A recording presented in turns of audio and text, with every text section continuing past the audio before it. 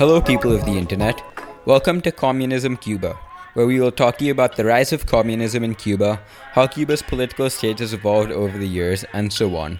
I'm your host, Yajat. Today's episode will talk about the Cuban Missile Crisis, Cuba's overall involvement in the Cold War, and how the Cold War and the Cuban Missile Crisis impacted Cuba's government and its people.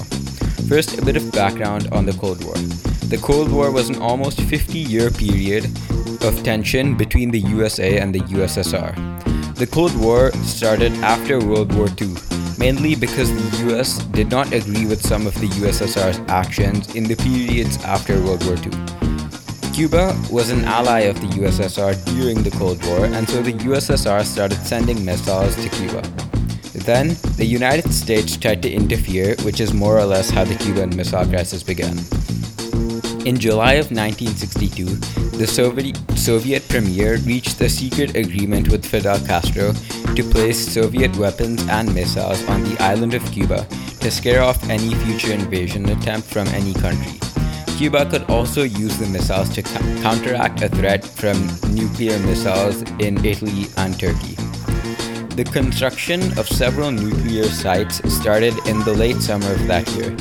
Though Cuba tried to keep this hidden from the rest of the world, US intelligence soon discovered a buildup of weapons in Cuba. On September 4, 1962, President John F. Kennedy issued a public warning against the introduction of offensive weapons in Cuba.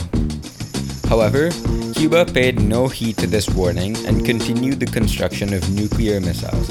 On October 14, barely a month after President Kennedy's warning, a U.S. reconnaissance aircraft took pictures of several medium and long-range ballistic nuclear missiles being built in Cuba.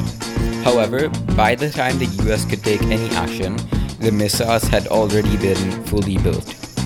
In a meeting on October 16, 1962, President Kennedy's military advisors urged him to carry out an airstrike on the missile sites containing Cuba's nuclear weapons and invade the island. However, John F. Kennedy chose a more careful approach and announced that the US would intercept all shipments between Cuba and the Soviet Union. However, since a naval blockade is technically considered an act of war, the Soviets were mad. So for the next 6 days after this, all three countries, that is, the US, the USSR, and Cuba, were prepared to launch their nuclear missiles.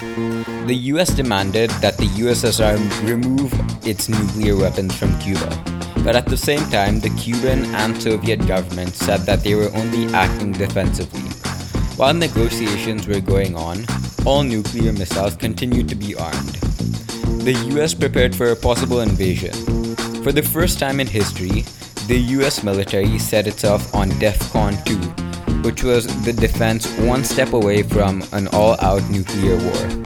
However, the Washington, D.C. Attorney General and the Soviet ambassador agreed on terms after meeting in secret to negotiate and make sure that no nuclear missiles were launched.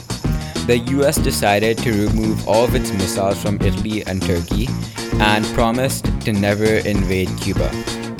The Soviets agreed to withdraw their missiles and army presence from Cuba.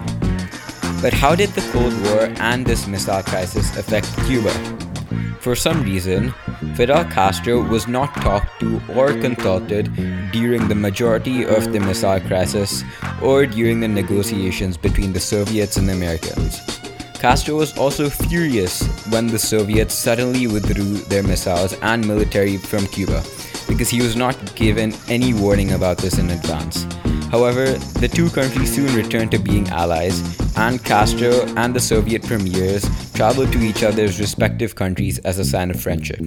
However, towards the end of the Soviet reign, in the 1990s, the Soviets found it hard to keep up with their economic responsibilities in Havana. The Soviets had to help keep the Cuban economy stable while simultaneously dealing with their own financial problems.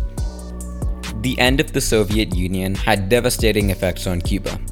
Cuba soon entered a fiscal crisis because it had lost valuable aid and trade privileges. The Soviet Union accounted for almost 85% of Cuban trade, and because of the dissolution of the Council for Mutual Economic Assistance, or the CMEA, Cuba could not trade with other countries of the world because of their political positions and opinions. Did Cuba recover from this economic crisis, and do they still have a good relationship with Russia?